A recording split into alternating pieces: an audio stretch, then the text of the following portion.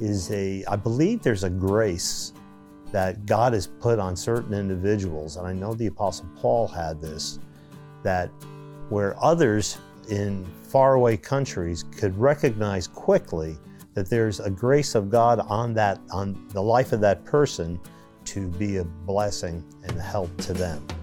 And so to me, it's all what God does. You see in Galatians 2, it's a little bit different context, but there's the concept where Paul went up to the elders and the apostles in Jerusalem, the ones who were reputed to be pillars, to explain this ministry he had to the Gentiles, and he was willing to submit it to them because they were the guys, But it says in the scripture that when they recognized the grace that was on Paul to bring the gospel to the Gentiles, much like Peter had the grace to go to the Jews, they gave him the right hand of fellowship. And this concept of recognizing grace on others is so necessary for the growth of the kingdom. Well, hello again, and welcome back to the Heart of Titus podcast. We are so glad that you are with us this week. Now, we have a great episode for you this week. As you were just hearing from Pastor Tony, looking for the grace of God on people's lives and encouraging them to use the gifts that they've been given is one of the hallmarks of any ministry and of building the kingdom of God. Now, this week, Pastor Tony sits down and answers some questions on how do you find those people?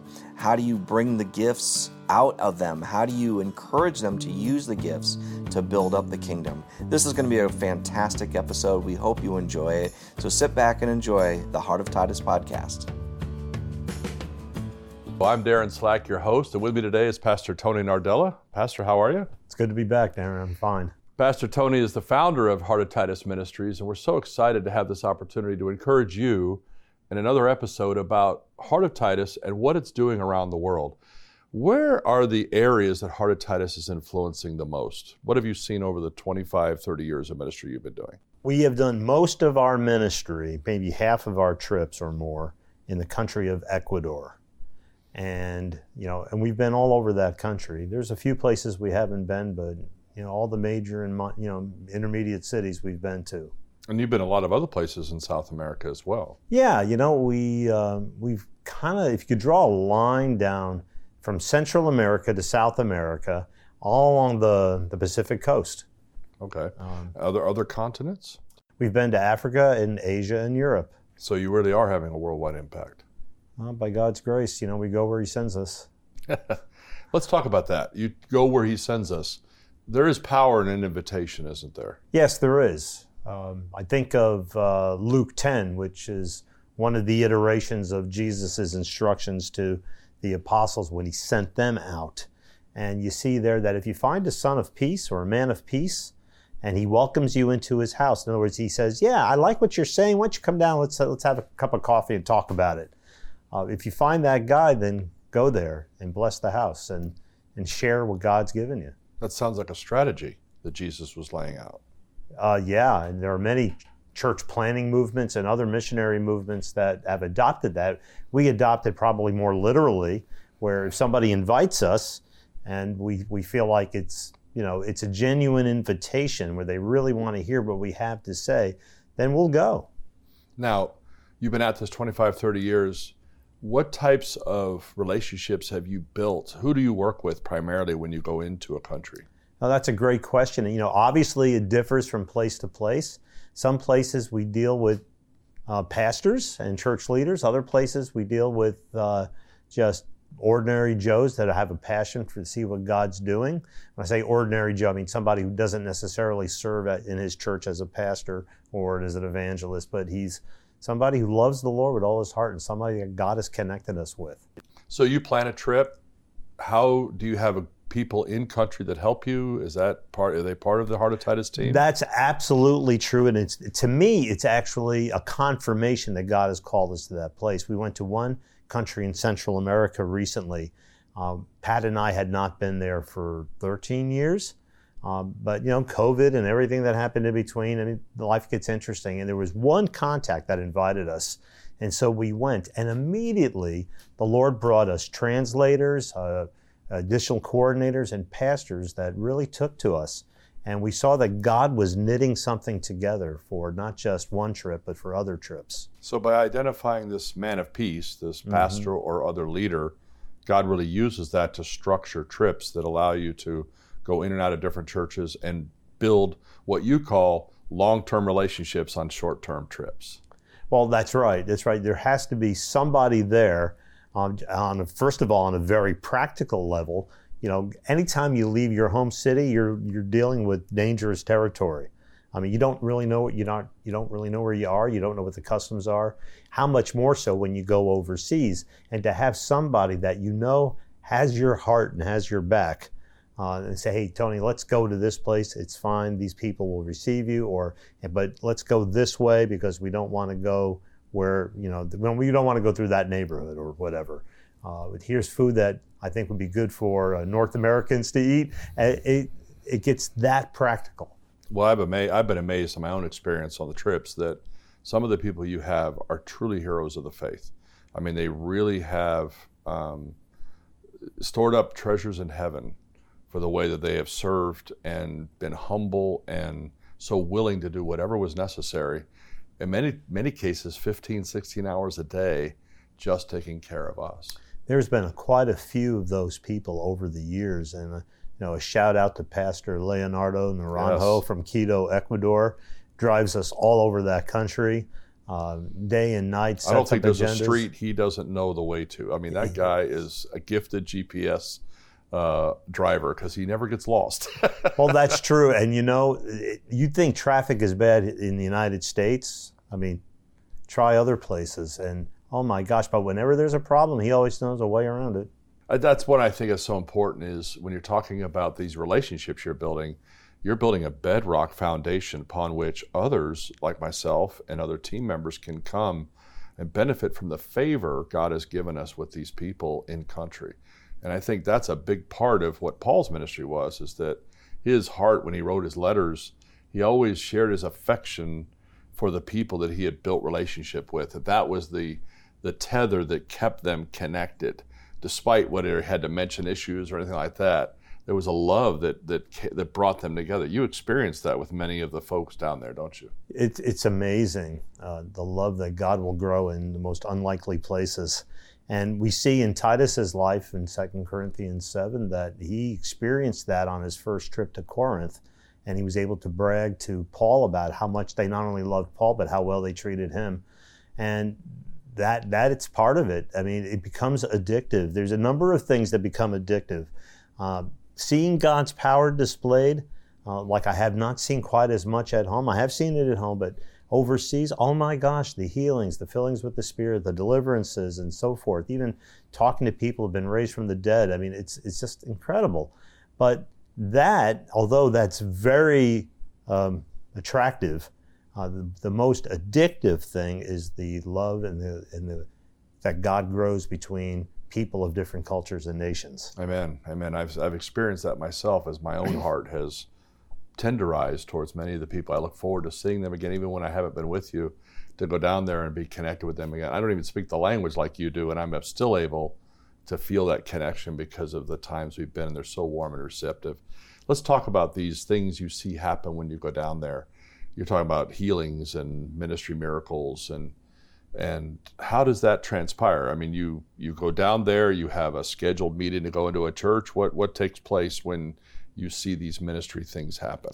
Well, how does the schedule happen? Well, on the first trip, you're basically going on one invitation, and then you see what God does from there. But if you're talking about a place that we have visited many times, Ecuador or Peru or Guatemala or whatever, usually you have a coordinator. God will lead somebody who can coordinate your schedule for you. You can line up translators, transportation. If you bring a team, and we always go in teams, if there's more than one preacher, we like to try to get them preaching.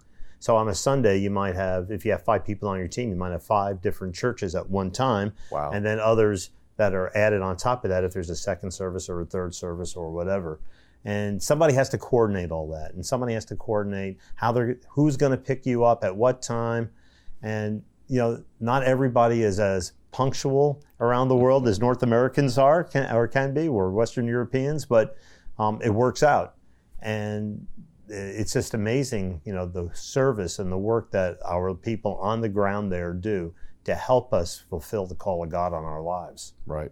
So as we're looking at what this ministry is doing, we've talked about in previous episodes that this is not just a missions ministry, it's a discipleship ministry, and it has apostolic overtones in the sense that God has given you favor with these pastors to influence their ministry, to affect the culture, if you will, what's going on. How do you see that from a biblical standpoint in terms of your role as someone who's come alongside and really had an impact on them, and they give you that opportunity to influence them that way? Yeah, that's a mystery to me how all that's come up. We didn't set out with that being the idea. I know that about 10 years into this, I'd gotten a prophetic word from somebody I'd met once, but knew my daughter well, and he said that your ministry is going to change from evangelistic prophetic to apostolic pastoral. I go, I didn't even know what that meant. But over the years, as I meditate on that, I see that I've become kind of a big brother, or you might even say a father, to some church leaders and pastors and others. And of course, with the improvement in technology, especially in the last 15 years, we are able to continue to communicate where it was very difficult just 15, 20 years ago to talk with these people if you weren't in country with them. So now, like for example, you and I, we do a monthly seminar on Zoom on hearing the voice of God and the spiritual gifts, and so many people that we've touched over the years, they jump in on that call, and we have a chance to not only talk with them and teach them, but also minister to them and with them. So I think it's pretty amazing, as I observe you, that they trust you enough to allow you into their circle, into that circle of trust where you can influence. You're not deciding things that are happening in the church per se, but you're giving wisdom and insight, and they're taking counsel from you where you're an outsider. You're not from there, right? I mean, mm-hmm. Isn't that a big deal that they would do that? It is. I mean, we don't take it lightly. I had a Peruvian pastor, close friend, tell me years ago that, Tony, apostolic ministry and covering, if you want to call it that, is 95% counsel. And it's just giving advice. It's just, suggesting perhaps a more efficient or, a better way of doing things sometimes. It's helping get into people's, people have troubles and problems, and sometimes we get a chance to help them through that, pray them through it, share scriptures related to that. But that phenomenon is I believe there's a grace that God has put on certain individuals, and I know the Apostle Paul had this, that where others in faraway countries could recognize quickly that there's a grace of God on the life of that person to be a blessing and help to them. And so to me, it's all what God does. You see in Galatians 2, it's a little bit different context, but there's the concept where Paul went up to the elders and the apostles in Jerusalem, the ones who were reputed to be pillars, to explain this ministry he had to the Gentiles. And he was willing to submit it to them because they were the guys, But it says in the scripture that when they recognized the grace that was on Paul to bring the gospel to the Gentiles, much like Peter had the grace to go to the Jews, they gave him the right hand of fellowship. And this concept of recognizing grace on others is so necessary for the growth of the kingdom. Yeah, that's what I've observed, is that I see these folks. I remember on our last trip, you were in a room with 165 pastors. I mean, it was an amazing meeting because normally you don't see that many pastors come together for anything. They were not there for us per se. They were there for a unity effort because of what was going on in their country. But yet I saw how God just gave you favor in your interaction with each of these pastors, some who you didn't even know, but were actually asking for, opportunities to speak with you offline, chance to meet with you afterwards. I mean, that must have been a big lift to have that many pastors reaching out to you. How do you handle that many requests to being, to receive encouragement? Well, the whole concept of apostolic ministry to me screams delegation. And really, true apostolic ministry, besides being sent, is to train others to do similar ministry that we know how to do. So that's Ephesians 4:11 and 12, that we train others to do the work of the ministry. And the ministry I know is this traveling ministry that God's given us. So we spread it out. We travel in teams. Now, honestly, many people, they want the main guy. They don't want, the subordinates. But what I do is I envision myself somewhat as Tim the Tool Man. I'm carrying tools. And so when I go overseas, and there's been times I've talked to pastors that I've met, and I said, here's what our ministry does. We can do marriage conferences, youth conferences, evangelistic crusades, healing crusades, prophetic ministry, and prophetic activations. And I've got people in my toolbox. I don't do all those things. And I got people in my toolbox, so to speak, who do those things much better than I do. And so much like Paul vouched for Titus when he sent him instead of himself in 2 Corinthians 8, he says, I thank God who put into the heart of Titus the same concern that I have for you. I convince these pastors, if I can, I explain to these pastors that, hey, they've got the same heart. They're not going to be here to take advantage of you. They're going to be submissive to your authority in your church. And they've got a gift set that I can't bring. And that's kind of how the ministry has grown. And I have seen that. I've observed that transfer of trust. We've talked about some of the churches we go into, how we're influencing that culture. But now there's a culture within our team, isn't there? There's something you have set as kind of a standard in how we're to be: humble, team-oriented. No individual is more important than the other. Representing and respecting one another's gifts that we bring to the table. If I'm in one church that really seems like God's moving in a particular way, it may not be through the prophetic. Maybe it's through something somebody else has. We saw that in one of our recent trips with a brother who God just used so mightily. I just can't tell you how amazing it was to watch him. He's an elevator technician. There's nothing about him that would draw attention. He's not a pastor, but he stood in the middle of the building and the Holy Spirit hit it and changed lives and showed that he is faithful if a man's heart is open. So how have you seen God build the culture within the Heart of Titus teams that go? And what's important about that for you? We've been given opportunities to minister in churches over the years, but we never really felt like who we were was understood or accepted in many places. And there may have been a mental game on our part, I don't know, but ultimately we understand the pain and the anguish of somebody who has a fire burning on the inside, really wants to serve God with the gifts that they have, but haven't found an outlet for that. And so with that understanding, I want to give everybody an opportunity who's got that call, who's got that fire, to use it for the glory of God. What do you see in people besides humility that they need to have if they're going to be on one of these teams? Obviously humility is important, but you're looking for other stuff too. What other kinds of things should they have? Well, they really need to have a close walk with the Lord. We're on the way to that. They need to have enthusiasm. They need to have a little bit of an adventurous heart, in that they're willing to take some risks personally. Because like I said earlier, every time you leave your house in the morning, something strange can happen to you. And if how much more so if you're traveling, thousands of miles to a place that speaks another language in a completely different culture. There has to be a desire to mutually trust people, to work as a team, to be willing to take second seat or third seat if that's needed.